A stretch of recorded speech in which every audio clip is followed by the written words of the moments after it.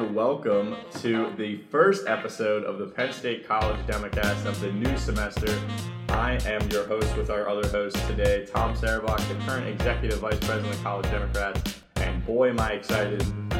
Today we have obviously my co-host and major host, we're all hosts, O'Neill Kennedy, who is our treasurer, and for the very first time on the podcast, our communications chair, Josh Weissman. Weissman. Yes. Wow, I'm fucking shit. Okay. How you guys doing?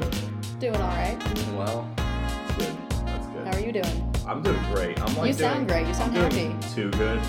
So there's going to be a crash. Yeah, there's a crash. Yeah, that always happens to me. It's pretty messed up. Okay. On a more positive topic, we're the College Democrats. We're going to take this kind of intro podcast for the year, first one, talk about kind of what we do on campus, who we are. So what do you guys have to say? Let's start off with a very fun. What's your favorite memory from the College Democrats? That's a really tough one. Yeah, we've had some funny moments over the years, and I'm older than you two, so I feel like if I mention some funny ones, you'll be like, who's that? Or why is that funny? I don't even know. Every meeting has something funny.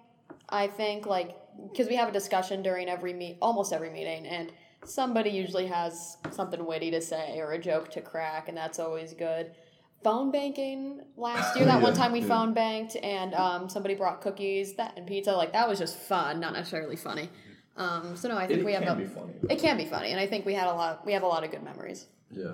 I don't know. I think phone banking actually, in terms of political stuff we actually do, is one of the funnest things, just because it's so low commitment that if somebody is a jerk to you, you do a terrible job. Maybe it's a big deal to the political candidates that are listening to this, but it's a good time. Josh, what did you say?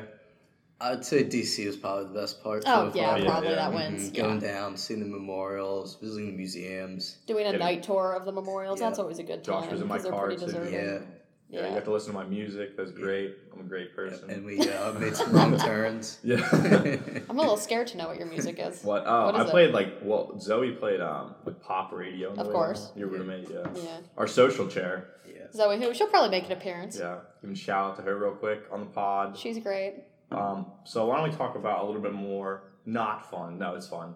What we do in terms of campaign work, voter registration, serious stuff. Yeah. Stuff that helps us win elections. Yeah. So wait, we actually win elections? We did last year. We have. Brian Marshall, Don Hahn, and all the borough things, we killed those. We destroyed those. And Brian Marshall was he's a judge, obviously. Yeah. But he was a judge candidate not just for State College, but for beyond in the rural areas of Center County. So we get people elected. I know, I knocked doors for him. Yeah. Josh's I know what we do. You don't have to. Yeah. That is our mission. So. Yeah, so as Tom already noted just now, College Democrats has existed for a while. I don't even really know how long, to be honest. But for a long time. For a very long time at Penn State. And it's, there are other College Democrats campuses across the Commonwealth and across the country. And what we all have in common is that we're just devoted to getting Democrats elected at the local level, at the state level, at the national level. So part of that...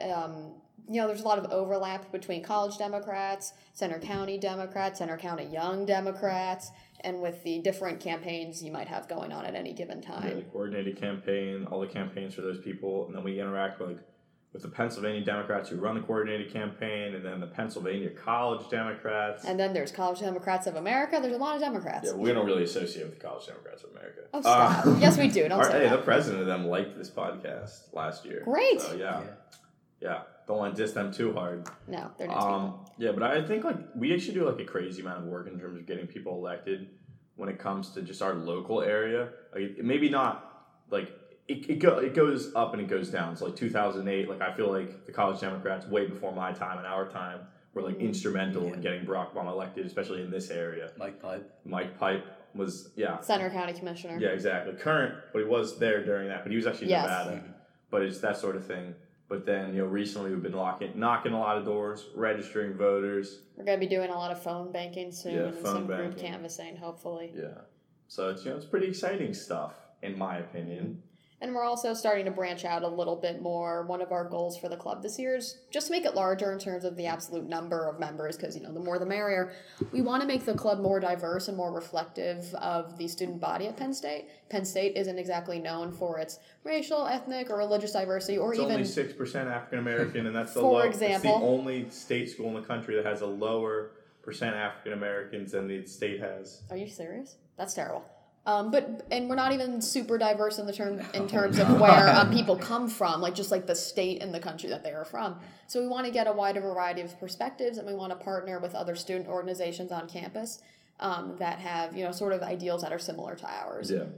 So we have a lot going on. We're starting to branch out more into doing fundraising for Thon, which if you're listening and you don't know what Thon is, it's a really wonderful thing.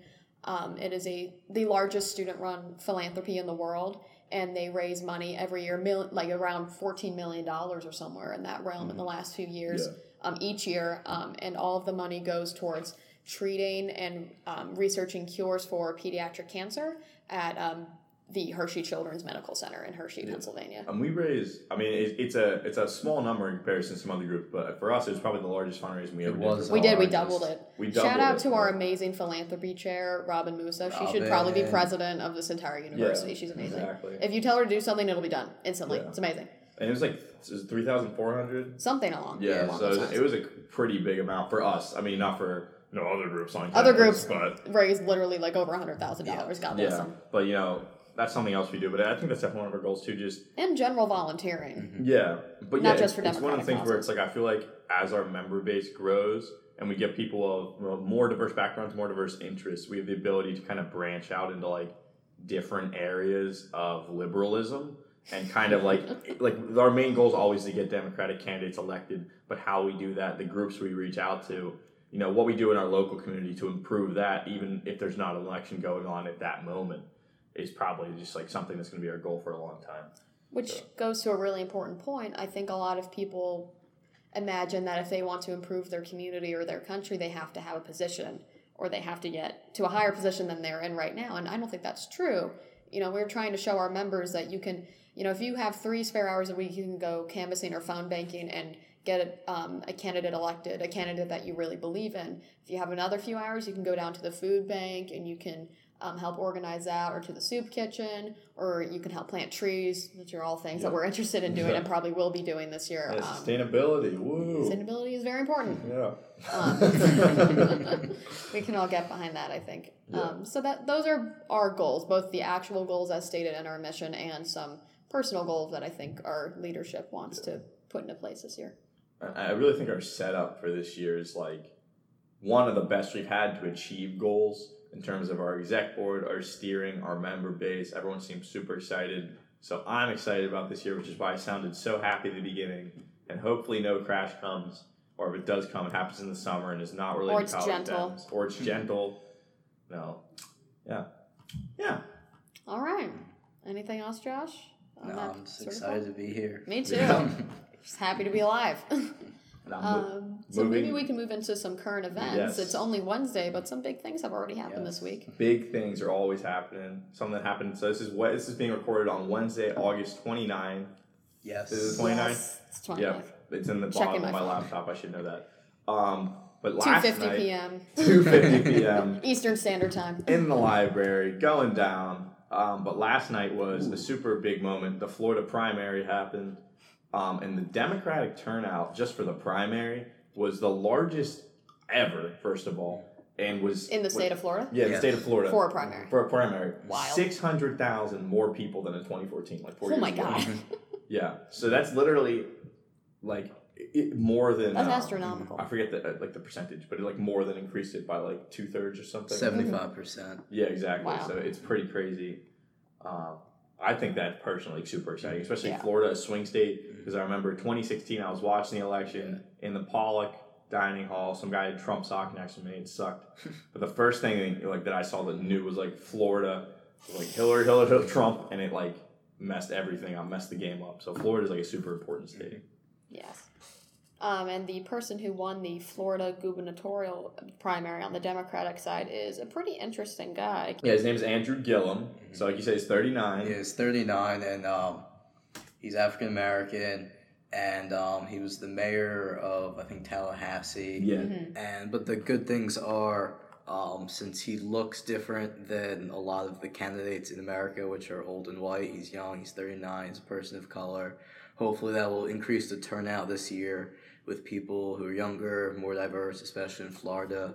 I know they've had increase in voter registration for the youth, and some people call that the Parkland effect. Maybe it is, maybe it's not. Maybe it's more the Trump effect. Who knows? Yeah. Because Pennsylvania is also really high too. Yeah. Well, I think Number one. I think the Parkland effect and the Trump effect are really kind of the same thing. Where I think Parkland is definitely obviously a symptom, and the tragedy that happened there is a symptom of the fact that you have a GOP House, a GOP Senate, GOP Supreme Court right now, and Donald Trump, who refused to care about young people, refused to listen to young people, refused to do anything to regulate guns.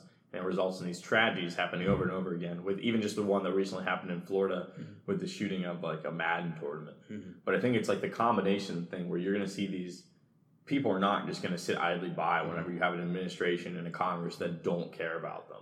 So I think you're seeing that in Florida, you're seeing it in Pennsylvania, you're seeing it everywhere. And I think Parkland is great, especially the people that came out of that. They're great motivators for others. But yeah, the whole thing is pretty exciting. But I think it's just the result of kind of just terrible stuff. Then the GOP gubernatorial candidate, who is white, and with He's actually also 39, which is crazy. Oh, that's weird. Okay, at least he's young. That's kind of nice. Yes. But just because he's young doesn't mean he's not racist. Yes. Within hours of the win being announced, I'll take it from here because on Twitter it confused and then shocked and then disappointed me. The Republican gubernatorial candidate for Florida, on national television, while referring to Andrew Gillum, said, "We're not trying to monkey it up." Oh. Yeah. It's like, oh, it's bad. Just it's don't do that. I your foot in can't your even. mouth. Yeah, he put his foot in his mouth in an extremely racist And my way. thing is too is just like there's no, like I feel like there's no excuse. You can't be like, oh, I just people say that because nobody says that. Like no, it's not a real thing anybody says unless you're being You're old. Yeah. or you're just like you're older racist or something. But he's 39, Yeah.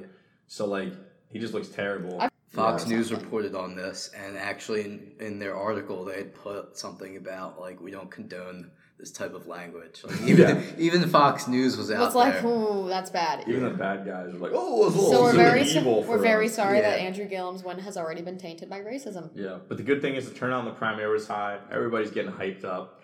In Florida, crucial state, 2018 has the possibility, I'm not going to say anything now, to be very exciting. We don't make predictions. I'm going to rub it in everybody's face on Twitter if wins happen. I want to be like the Pod Save America guys where we're not in the business of making predictions. We can't do it. Yeah. Won't do it. Weather, sports games, Weather. politics, we don't make predictions. It's just, No. it's not us. So another piece of news on a much more somber note. On Saturday night, it was announced that Senator John McCain had passed away. Not very long before that, in the days before, it was announced that he was stopping his treatment because it wasn't working very well, and he and his family did not feel that further treatment was going to stave off what unfortunately turned out to be the inevitable. So everyone in College Democrats is sending condolences to his family, who are, going through a very difficult time right now. The particular type of cancer that Senator McCain had is, all cancers are rough, but that's a particularly difficult one to deal with. Yeah. It's particularly hard to treat. So our hearts go out to his family and his friends and to his constituents, because whether or not you agreed with him, and I am certain that the people in this room do not agree with him on the vast majority of things, they lost a public servant who was never afraid to speak his mind and who was really trying to do the best he could for the people of Arizona. And I think John McCain really brought a level of respect and kind of understanding when it comes to like actually looking at issues. Because, like, of course he has an ideology. Of course he's going to be conservative because that's who he is as a person. But whenever he actually looks at issues, he would really kind of consider the realities of it. So he was somebody that was, especially like environmentalism or like climate change or like gas emissions. He was somebody that would actually look at like, oh, this is probably something that's happening. So they reflected the way he voted. But I think the most major thing is just his like respect and kindness toward Democratic officials, because I think now there's a lot of Democratic officials that are pretty, not nice, but like they seem to have a lot of respect. But on the conservative side, maybe I'm just super biased, which I am. there doesn't seem to be happening nearly as much. And John McCain was kind of the opposite of that, where he was respectful to every single person. Yeah, he was definitely a man of honor, a man of integrity. He served this country in more ways than one. I saw a cool fact over the weekend that he was actually the most politician appearances on Meet the Press. Oh, really? Yeah. I didn't know that. I think it was like 73 times or something. Oh, wow. And I know like a lot of people, like Trump doesn't do any interviews. He just calls in on occasion. Yeah, so like he's like not around a lot and not in public and listening to his constituents a lot. And I think that like 9 out of 10 people would definitely want to be McCain, have that level of integrity, serving our country in more ways than one, and fighting it through the end. Like he didn't resign his seat. He came back for the ACA. He always had a very positive attitude about it. Yeah, every reporter, I read their stuff on Twitter, and they said, like, he would always stop and, like, answer your questions and had respect for you. And he was just a badass. Yeah. I think, too, you mentioned Donald Trump a little bit for a second. I think Donald Trump's reaction to John McCain's passing was kind of like one of the worst things I've ever seen. It is another, sorry to interrupt, it's another example of how small of a person Donald Trump really is. The fact that only after a great deal of public criticism did the White House agree to leave the flag at half-staff until John McCain's burial. Or the fact that, I don't know if you saw this video, but he was in the Oval Office being questioned by reporters, and they asked about John McCain, and he sat there with his arms crossed over his chest and just wouldn't answer any questions about him. Like, He cannot stand the idea of somebody else being a better person than him. Yeah, or criticizing him or having more praise than he might receive on a daily basis. He is such a small and childish person. Yeah, and I think this is just symbolic of the GOP is no longer the party of John McCain and kind of like actual conservative values, but is now 100% the party of Trump and the party of being mean, being small, being weak and angry, and reflecting on that and taking out and just being like disrespectful. And it's crazy because like John McCain and Donald Trump definitely had their differences. John McCain was definitely like keen on sometimes commenting and giving his honest opinion that maybe Donald Trump's not doing the best job. But they were in some degrees political allies. They believed in a lot of different things. I don't think Donald Trump really believes in anything, but they voted similarly on a lot of different things. I guess Donald Trump never voted, but there were some policies about which they had similar opinions, but and I'm sure I'm going to put words in your mouth. I'm sure Tom doesn't mean to say that every single Republican you've ever met is now a Trumper, is now taking over that Trump personality. Well, I think it's but I think like elected officials, you're not seeing nearly enough Republicans on the national level saying that they are rejecting Trump's style, that they're rejecting his rhetoric and his policies, and they are just especially Speaker of the House Paul Ryan has just completely allowed like the Trump attitude, the Trump ethos to just bulldoze all of the norms and all the ways that people used to behave. I think something that's definitely true is like whenever I say that, I think that the people that were actually Republicans before that were just I have conservative values, whatever. Low taxes. Yeah, like low taxes, government interference. No government interference, not solving nothing. I'm not going to talk trash. But those people are leaving the party because it's not the same. But then the party's kind of maintaining ties because you're seeing these Trump people that never voted before, never were involved with politics before, kind of shifting to Trump. So you've seen this kind of like or perhaps have been a certain type of Democratic voter. Yeah, exactly. And then you still see those Republicans who their highest priority, the most important thing to them is just lower taxes, and as long as Trump is giving that to them, they think that's a good thing and a reason enough to support him. So I'm gonna spice it up a little bit here. So I already talked a little bit of trash from Republicans.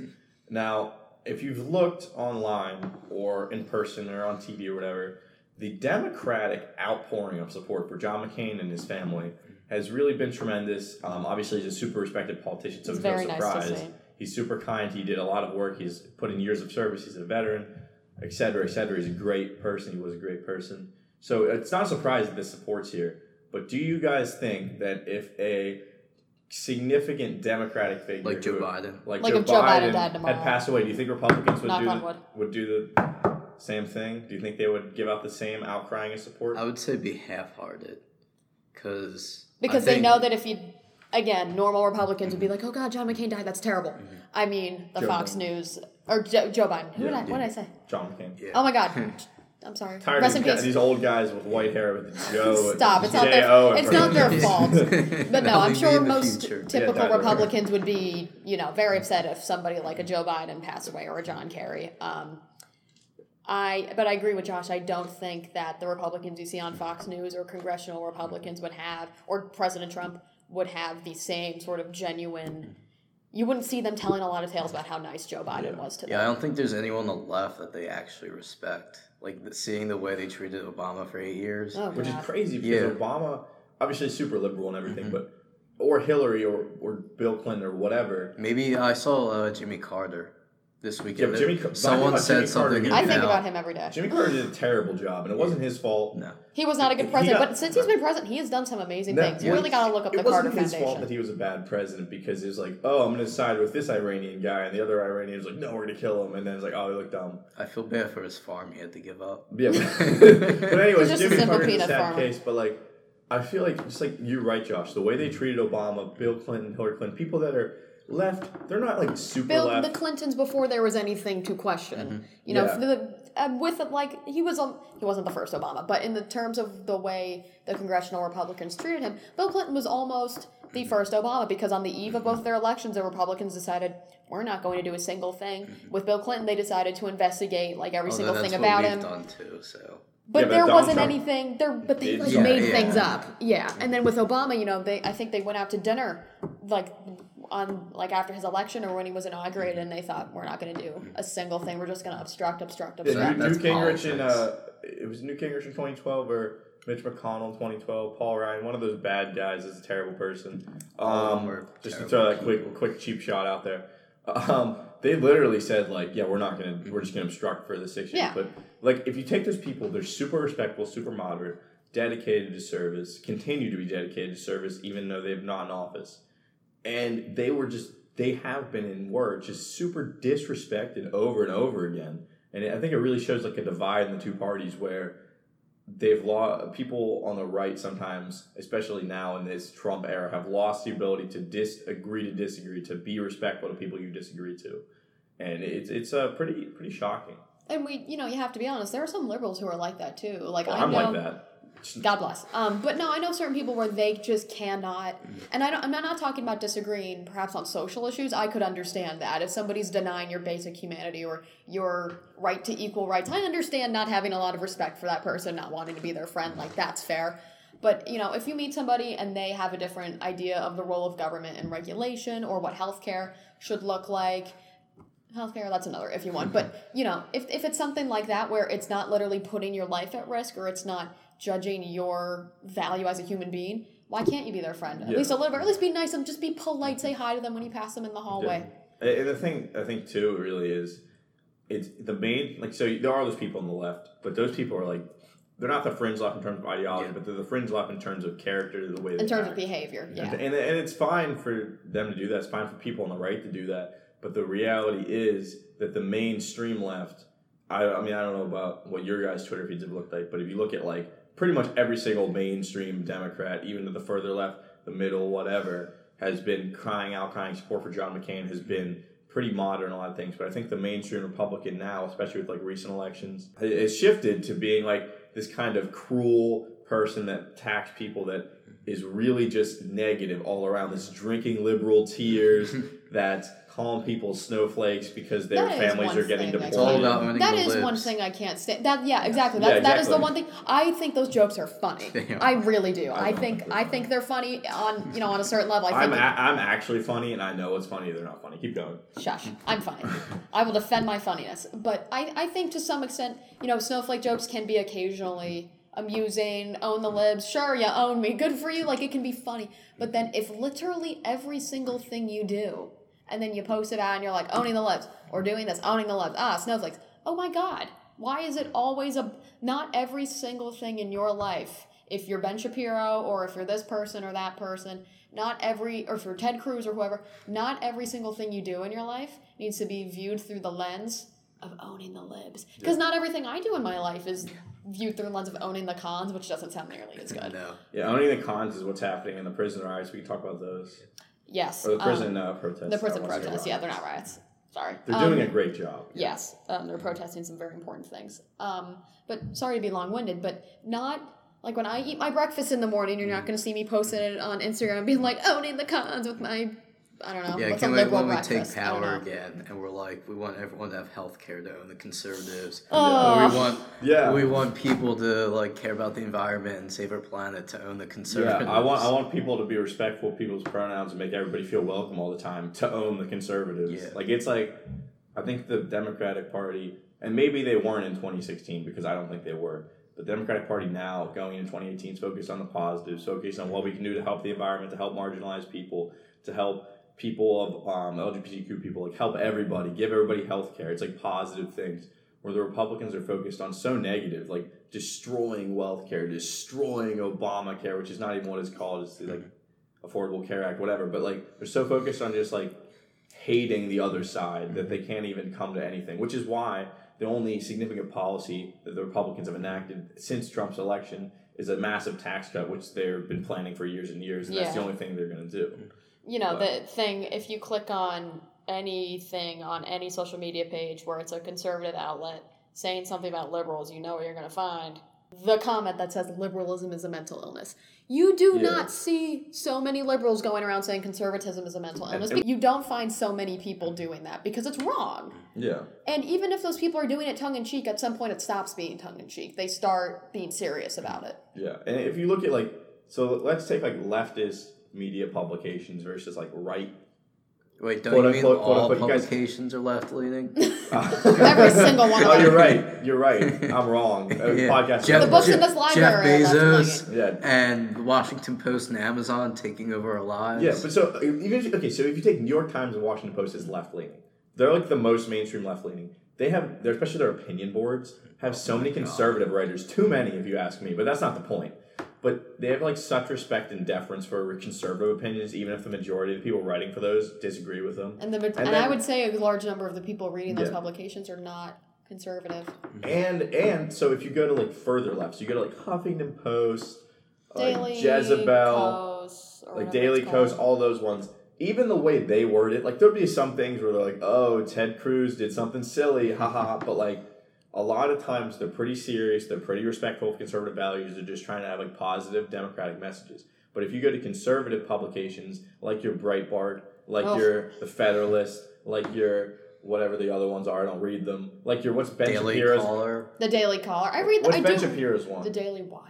Yeah, the Daily Wire. I get the whatever. Daily ones all mixed up. Or even their speaking events and everything. Isn't there the Washington Times? Or the Washington Times makes me sick. They're so focused on being negative and hurtful, or literally insulting transgender people just for no reason other than that they can and they have power. It's so not nice. It's a totally different message. I do try to read those a couple of times a week. I like to go on the Fox News opinion pages, and there's a couple of people there where it just gets my blood boiling.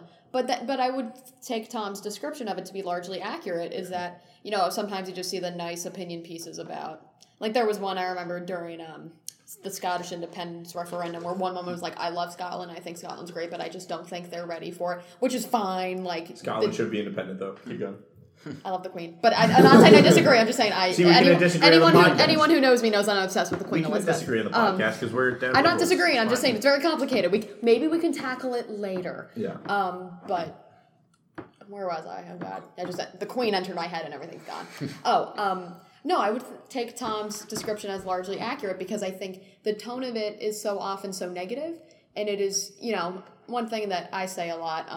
Our dear sweet, now at Cornell Law, former executive vice president Jonna Purcell said this to me once, and it really changed my whole life. She said, liberals are so often told that we need to understand conservatives, but conservatives are never told that they have to understand liberals. I agree with you. Yeah, and Jonna, 100%. Yeah. So that is a Jonna quote. That's not me originally. But yeah, I see so few calls in these Republican, publications, so few liberal editorialists or opinion writers, and so few people just generally calling for, hey, you might disagree with liberals, but try to learn more about their arguments so that you see where they're coming from. Right. There's just basic denial that I might have anything of value to say, and that I might be even half right, maybe you're half right. Put those halves together, we'll find a nice compromise. There's just basic denial of that. And I don't think the majority of normal Republicans students at Penn State feel that way, but it's very disturbing to me that that's what the publications and the TV personalities are pushing. And I really think too. Sorry, Josh, you're going to say something. I was going to say. I think some of that comes from their policy positions. Like Democrats want like everyone to have access to health care, women to have control over their own bodies, and like we actually have positions that like broadly appeal to everyone, and Republicans are like against us from having all of those. And, like, some of that, I guess, feeds into their opinions and how they treat people because they don't want people to have health care, women to have control of their own bodies, or, like, to ban Muslims or something. So, like, they don't treat others based off their own policies, and it kind of forms their interactions with others because they just don't care. Most of them really don't care. And I really think, like, even just us having this discussion, even when you say... when you're 100% right, Josh, when you say, like, oh, the way they treat people. Like, if you use that phrase when talking to a conservative, they'd be like, facts don't care about your feelings. Blah, like, it's so negative you can't even have this discussion. Or, like, First Amendment, I can say whatever I want. Exactly. And I'm like, yes, you can say whatever you want, and I have the right to say that I disagree, and that maybe if you're taking... No, I don't tell people... But I don't tell people they're stupid because that just shuts down the conversation. But I do have the right to say, and if you take your positions far enough and you treat people poorly enough to say, I don't think you're a very good person, and I don't want to be your friend. Yeah. That is my right. Yeah, and I think... And it's their right to have that opinion. Like, I think in 2016, you saw especially... And like maybe early 2017, there's a lot of like, whenever we were still assessing the aftermath of Hillary Clinton, we're still doing that. We're still doing it. I still do it every day when I wake up. I hate it. Good, because every day when I wake up, the first thing I think about is Russia, so that's great. I'm just like, ugh. But my thing is, too, is I think the Democratic Party itself is, maybe like the older people aren't, but the younger people are trying now to care less about appealing to conservatives and like finding common ground because they recognize like right now we need to be our own. We need to find our own space. We need to be positive. We need to bring safe space. Warping. We need to bring warping policy changes, and that's why you're having the birth of these figures like Alexandra Ocasio-Cortez. AOC. People call her that. Yeah, that's what I think Tom's having them. Oh, I didn't realize you were doing an abbreviation for her name. AOC, Ocasio-Cortez. These people are bringing positive messages that people can relate to. They're trying to help people. They're trying to not care, how do we spin this to conservatives? They're saying, hey, look, here's something great. If you want to be a part of it, great, it'll help you. If not, you know what, you're not. This isn't for you. Like, we want to reach these other people. Or if we do put it in effect, it's still going to help you. And you're seeing that, too, with like Pennsylvania politicians like Lieutenant Governor candidate John Fetterman, like the way he talks about the average individual, it's not about like, here's what the Republicans are doing over there, it's hey, we have the ability right now in Pennsylvania to help a lot of people through policy and through Democratic policy, and we're going to do it. Like, it's totally a different message. Yeah, and I think, maybe once we have carved out that space, and maybe when everything has just become a little calmer, maybe we can start again to maybe think not about spin, because it's not spin, it's just portraying your policies and your ideas and your sensibilities in a way that might appeal more to conservatives. And that's not spin, that's just emphasizing a different part of you that might. And then I do believe, maybe I'm naive, but I do believe that if the Democratic Party shows again and again that the people we elect are decent and they're good people and they can relate to you and to your life, then I think people will start seeing that. And they will, and even if they're more on the conservative side, they will be more likely to come around to our sorts of policies because they know that the people proposing them are coming with the best intentions. Yeah. And I think that's why you need your, like, Beto O'Rourke. Beto. It's Beto. I just let you do it. Is it Beto O'Rourke? It's Beto. I thought it was Beto. Is his last name O'Rourke? It's O'Rourke. Okay. It's the only way to say it. I'm messing up everybody's names. I'm 11. sorry. My last name's too hard to pronounce, so it's Sarabach. Fine. You got it right. But you're a Russian person. Okay. You're not Russian. You know Russian. But like Beto O'Rourke. Doesn't need to be that deep. Or if you get like Beto O'Rourke, or you get like Ocasio-Cortez, who I mentioned, you have these politicians that are just like, if you sat down with them, if you're not even having a political... Stacey Abrams. If you're not even having a political discussion, you're like, well, this person's cool. Like, they're nice. They're a good person. They're an upstanding individual that actually cares about people and wants to make positive change. And then you add in, like, they happen to be Democrats. Hey, this happens to be their policy. This is how they'll make change. Just consider it. Yeah, like, just consider it. I think will come around to people. Putting up these, like, very strong, great individuals is what really is going to bring the Democratic Party into the fold, hopefully in 2018. Yeah, what I've noticed from like Beto or Stacey Abrams or AOC or like Cory Booker is that like when you listen to them, they will actually like inspire you and like lift you up kind of. Like I remember like Cory Booker was on Colbert a few weeks ago, and like he was talking about like 2018 and like democratic values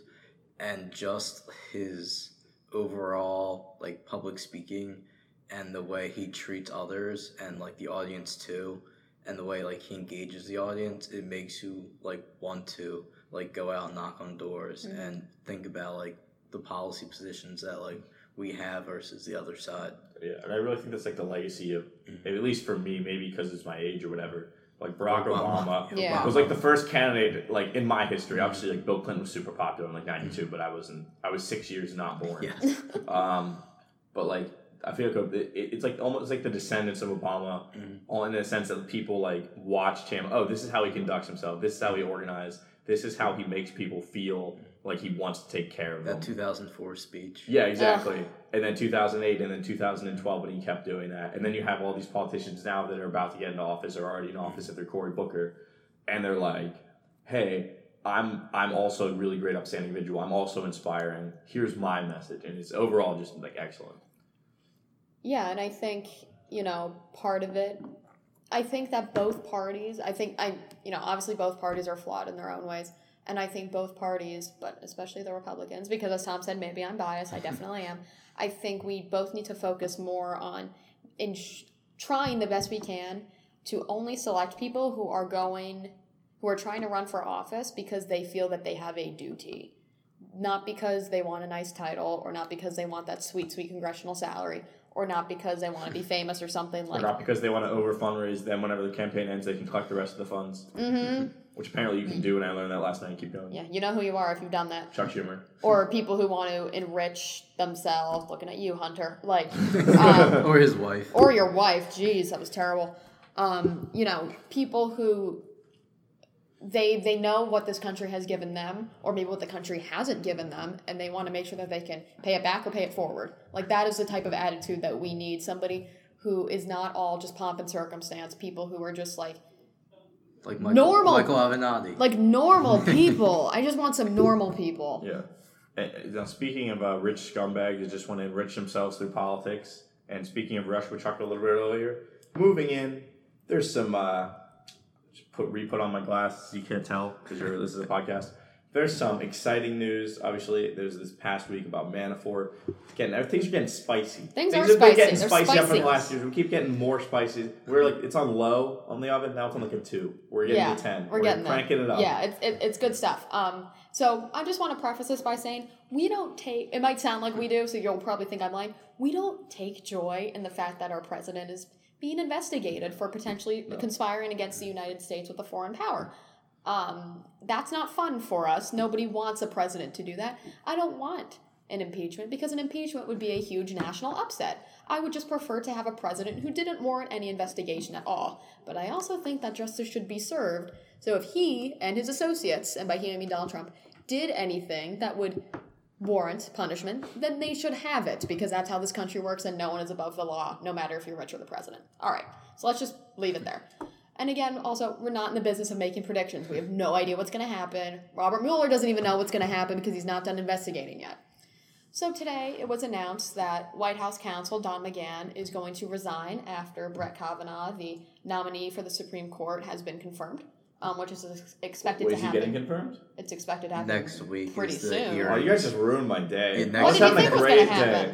I thought somehow hearings. we'd pull off the grand scheme and Kavanaugh would somehow not. He's probably going to be confirmed unless everybody pitches a fit about the lack of documents. Well, we should. I know people are trying. Part of me hopes that Jeff Flake doesn't flake. He pulls a McCain and says no, but he won't because my thing is. They don't care about. But it's his last stand because he's done in the end of December. The thing about Brett Kavanaugh is not a Trump. I mean, Brett Kavanaugh is suggested by Trump, but he's not a Trump guy. So Jeff he's not a bad person by all indications. He's a bad person because he's a bad person because his policy ideas are terrible. But that's fine, I guess. But he's not like Donald Trump is a bad Donald person. Trump's evil. Brett Kavanaugh is not a bad person Yeah. in that way. I'm sure that if he's on the Supreme Court, he's not going to slack off and show up in his pajamas. Like he's going to do the job with all the honor and Brett duty it Kavanaugh requires. definitely like tips waiters like 25%. Donald Trump doesn't. He just like, doesn't it's pretty tip. simple. He doesn't Do you know what I tip. mean? Yeah, We can disagree on the policy positions. Yeah. I'm just worried that Brett Kavanaugh apparently has some interesting ideas about whether or not a president can face criminal investigations and such things while being president, and I'm worried that is the sole reason Donald Trump picked him, which is not Which is great. also ridiculous. I hate to like spring this into Brett Kavanaugh, but that's where it's going, so I'm taking it there. Sorry, Brett. Brett, like, speaking to you, Brett, I know you're listening to this, I know you care. But the thing, too, about him is crazy, is when Bill Clinton was getting investigated, he was super into it. Like, he was like, yes, like, we need to, like, get this guy. Like, he was a part of, like, the council doing that. He was underneath the Republican. I think it was, like, either a justice or a prosecutor. He was studying under him at Ken that Starr. time. Yeah, he was on the Mr. Starr. He was deeply involved in the investigation, and and now when you're he's involved, like- you should be deeply involved, but there have been some criticisms as to how it was handled, and more precisely how they publicize it and how they treated Monica Lewinsky. That's a whole nother conversation. Oh, well, that's messed up anyways. That's like just society misogyny. Yeah, that was horrible what they did to her. Yeah. And what Bill Clinton did, that was not cool. Shouldn't have done it. But anyway, so Don McGahn is resigning quite soon. Donald Trump confirmed it. Via Twitter, which surprised Via him. Twitter. God. Twitter. Via Twitter. It's all happening. We're all screwing up today. Which blindsided him. Yeah. So, and if you don't know what a White House counsel is, it's basically the lawyer. It is not the president's lawyer. It is the lawyer for the office of the president, for the executive branch. He is not personally defending Donald Trump. He is defending the presidency. Well, it's like if the presidency's challenged in like a Supreme Court or something, like he would be the guy. He would be the guy, but he is not handling Donald Trump's financial stuff. Like he's not there's his personal an actual lawyer because we would see. Yes, we would see him on TV if he was actually Trump's lawyer. Yeah. Trump's actual lawyer, I saw him on TV again. Aside, wait, which lawyer? Because he's like I don't know. It was one of them. He was talking to George Stephanopoulos. I watched halfway, but he did I liked what he had to say, but I liked more that he was like, look, like I'm just Donald Trump's lawyer. If he did something wrong, I have to defend him. Okay. Yeah. So anyway, cut that little part. So it was revealed a few weeks ago, right, that Don McGahn has been cooperating extensively with the Mueller investigation, and also I'm going to say both Mueller and Mueller because nobody seems to be able to agree. Mueller. And in German it would be Mueller, so nobody's really listening to me on that one. Neither should they. Oh God. Anyway, so he's been extensively cooperating. He has been interviewed for somewhere in the neighborhood of 30 hours, which is a long time. And seems to be doing what he can to provide the investigators with the information they need to move forward. He's cooperating. We have no idea what the information might be. We hope he didn't do anything wrong. Bless him. Good for him for cooperating. We are not sure what the resignation means. It could mean that he feels weird going to work every day while also... It could be simply that he just feels weird. He might have been pressured to resign too. We don't know if he was pressured to. We don't know if he feels weird going to work every day, knowing that at the end of the week he's going to have to give Bobby Mueller a call and tell him what he did. He might feel weird about that, even if the people around him aren't doing anything wrong. Donald Trump calls him Bob Mueller all the time. Yeah. Yeah, but you said Bobby. Bobby. What? There's a lot of important Bobbies. He's Bobby. We can call him anything. He's not listening. He's a fictional character. Why does he care? He's like Santa Claus. He has many different names. I mean, he Chris was Kringle. the third, so you should respect him. Robert S. Mueller the third. All right, he's not listening. I do respect him, Maybe but the name is not. Okay, he has better things to do. Get off this podcast the FBI and go. is listening. The FBI probably is. I mean, not to this podcast, just in general. Maybe later. So anyway, we don't know what that means. Also, the bigger news of the last few weeks is that Michael Cohen has admitted that he committed some campaign finance violations. It's a little bit. Which, so many people have. That doesn't mean you're a terrible person, but he did them to the tune of quite a lot of money, which makes the gravity of it worse. And he said that he did it at the direction of an unnamed candidate for federal office. I think it was Martin O'Malley. It was Jeb Bush. So yeah. Bernie, we're looking at you. So now the president is now an unindicted co-conspirator, which is great. So we're there, and former Trump campaign manager Paul Manafort was also found guilty of, 8 counts of various things, out of all of the things he was charged with, of various things related to tax issues, campaign stuff. Don't you hate it? He's definitely expecting a pardon. In his first trial, he had Yeah, multiple coming up. Yeah, another he's one got in. more coming. One of them had a mistrial, right?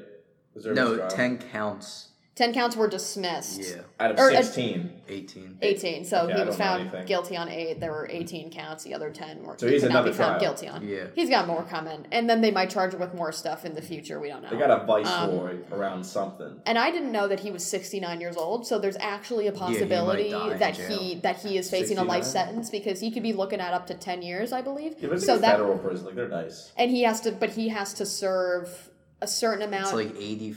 like 85% of something his before he gets sentence before he parole. can be considered for parole. Oh, so damn. so unfortunately, I think we can say unfortunately, like he might be looking at a life sentence in prison. I don't want anybody to die. I don't want you to die. I don't want you to die in prison. I'm just, justice needs to be served. So that's probably rough on his family. at least he's, like, but I don't being have a lot of honest. sympathy for him because he used to work for the pro-Russian president of Ukraine, who is a terrible person. You should look into that. Yeah, if we had more time, we'd talk about the mess in Crimea that happened like 5 years ago, but we're not going to do that. And it is ongoing. It's terrible. Yeah, it's So that is the update on Russia. Again, we're not happy to see any of this. Everybody, no matter your political affiliations, would prefer to see a president not be indicted with anything or be suspected of being guilty for anything. But that's where we are. Yes. Also, the president acts really guilty, so I don't know what you want me to say. Yeah.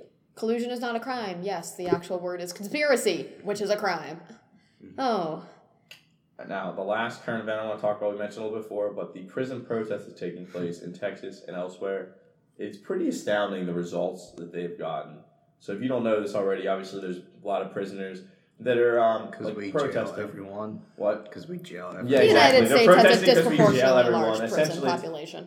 It's modern day slavery. They're producing a ridiculous amount of items for companies like Victoria's Secret. You're kidding. Whole Foods can't go there anymore. Well, I don't anyway. It's too expensive. Yeah, me either. But anyways, they're not doing good stuff in the prison, so they're protesting right now. They've actually gotten some decent results. One thing that happened is that Texas slashed like the phone prices, so it was like, I forget, it was like 25 cents a minute, and now it's like 6 cents a minute or something. I don't know the exact numbers, but there is something happening from that. It's great to see because what people in the United States fail to recognize. Sometimes we can take away their voting rights. Felons and prisoners are people too. They're American citizens, just like you and I. And when you make a mistake, it doesn't mean you can't be. It doesn't mean you deserve to be a slave. And they're also framing tons of people for making more mistakes than they are because they need prison populations. And to take this full circle, in Florida on the ballot in November, Oh, yes. there's a big initiative to That needs to restore happen. voting rights to, is it all felons or? Felons have, I think Felons who've been released. Yeah, I felons. believe, after at a least. certain number of years. Well, it's one thing if you in prison can't vote because technically, like, you did something wrong, you're in prison. But it's like after you're out of prison, You have done your time. Yeah. Exactly. Justice has been served. You It's are just like crazy. everybody else. You just have a record. That doesn't mean that you should. And the way they use that too is because they disproportionately jail people of color, and then after they disproportionately jail them and give them longer sentences, more felonies for other crimes like white people commit when we get like a slap on the wrist, then they're like, oh, you can't vote either. So then they just like take away their voting right, disenfranchise them, and just really make things a lot worse. Especially when you consider things like along racial lines. And this is applying not just to felons who have the rule that says that you cannot vote.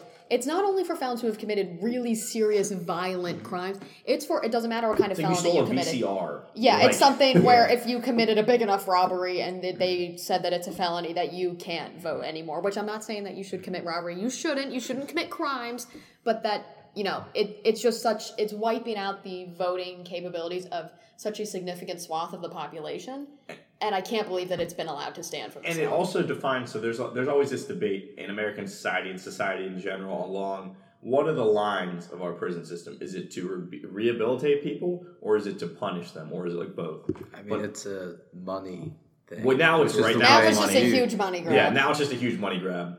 But my thing is too is even if you come into this with a kind sweetheart that's not in, and you think everybody's doing their best or doing its good, then this removal of voting rights forever just showcases it's not about rehabilitation. With that, in those states that they can no longer vote, it's about punishment, which is not the right course of action. It doesn't work. Because that does nothing to stop people from offending again in the future. The rates of recidivism are so high, not because all of these people have horrible criminal personalities and they just can't help themselves. part of it is because when they leave prison, it's not like they're still in prison because they obviously have more freedoms, but they face discrimination in so many things that they do. It's hard for them to get jobs, to get housing. It doesn't matter if you committed a nonviolent crime. Like, it can still be very difficult for you just to live life like a normal person even after you've served your time. And you don't deserve to be perpetually punished for one thing that you did and that you've already done your time for. And that's why I'm excited that, obviously, we're talking about what's happening outside the prison system now once you get out. But inside, I think it shows the strength of organizing and the strength of that even if you're a prisoner and you protest and you have enough force, you can really make changes and make your life better. So on that note, we're a little bit short on time. If anybody has anything else they would like to mention, they'd like to bring up. I think that's it. This has been the first episode of the podcast of the Penn State College Democrats of the Fall. Democast. It's a little shaky. We're still getting into it. There's a little bit of a fervent conversation, a little bit spicy, maybe too spicy here and there. Some cuts we've had to make, but we hope you enjoyed listening. We hope you join the College Democrats. We meet every Monday at 8 p.m. in 108 Wartick. Get in touch with us. Follow us on Twitter. Follow us on, I don't think we have an Instagram. Like us on Facebook. I think we have an Instagram. But we don't use it. We should use it. We should Josh use it. Comp's chair. Everybody loves Instagram. I'm not on Insta. Well, you better be on it. Follow Josh on Insta once he makes one. But yeah, thanks for listening. Hope you keep listening. Hope you liked it. Review this. Give it 5 stars. Subscribe. Make my day. Tell your friends. Yeah. So I've been. Tell your mom. Tell your dad. I've been Tom Sarabach. I'm currently Executive Vice President. I've been here with O'Neill Kennedy, currently the Treasurer. And a fellow from Mark Greenberg. And Josh Weissman, Comp's Chair. And this has been the Penn State College Democrats. We hope you have a great day. I'm not a fellow, just a friend.